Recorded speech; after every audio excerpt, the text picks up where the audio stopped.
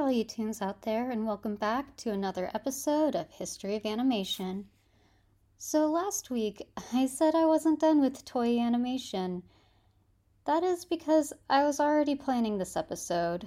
You see, while I was looking up Toei animation history, I found out about an animation union strike that happened at that studio. Right now, or at least of the writing of the script, there's both the writing and actors unions are on strike in the US.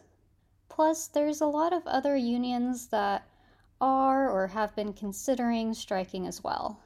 So I felt like this would make a great topic for an episode. I am sure that if you know anything about the working conditions in the anime industry, the idea that they have a union must be a surprise. I know I was surprised when I found out about it, at least. It is a bit of an open secret that animators in Japan work extremely long hours for very little pay. This is to the point that hospitalization for overworking is common, and in some cases has even led to death. The low pay for animators can actually be traced back to the production of Astro Boy. I did an episode about Astro Boy since it's the first anime, but basically they had a very small budget. So the setup for the payment system was they would pay animators per frame or cut. This worked okay back when animations were less detailed, but now we expect a bit more. Still, they continue to use the system to this day. So instead of being paid for the amount of hours they work, they get paid by the amount of pieces they actually complete. This is why they work so many hours for such low pay. So I'd like to set up the scene for the strike. When Toei Animation hired its staff for its first feature, The White Snake Enchantress, the new hires started out getting paid 5,000 to 5,500 yen per month. My reference for this points out that that's under $500. They couldn't afford rent, and most had to do other part-time work to survive. Things would get even worse when they started forcing their employees to work overtime with no pay. When one of the directors collapsed during production of Journey to the West in 1960, the animators had had enough. They formed a union and began to demand better pay and hours. Negotiations would break down in 1961, and a strike started. Toei Animation would eventually be forced to accept most of the strikers' demands.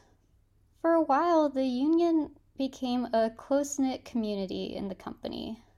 They even had union film screenings. Apparently, Hayao Miyazaki went to one of these. At the time, he wasn't sure if he wanted to continue his career and hadn't been impressed with the American films that the others seemed to enjoy. However, he did enjoy The Snow Queen, which was a Soviet Union animation film from 1957. In fact, he claims that the Soviet Union animations is why he continued to be an animator. I'm sure a lot of you are wondering that if it all worked out so well, why are the conditions so bad now? Well, there's a few reasons. For one, most artists now are freelancers. Since they're not really employees at the studios, it's harder for them to get organized. Plus, there's a lot of anxiety that unions would cost anime studios work. Many think that if they started demanding better working conditions, then the studios would just hire someone else, that this would cost them their job. And it's an understandable fear, especially with studios everywhere being run by businessmen. These corporations don't really care about the welfare of their employees or the quality of the work so long as they're getting paid. It's really the same everywhere. Plus, major producers like to shop around for best deals for getting their animations made. Studios have to bid for these commissions.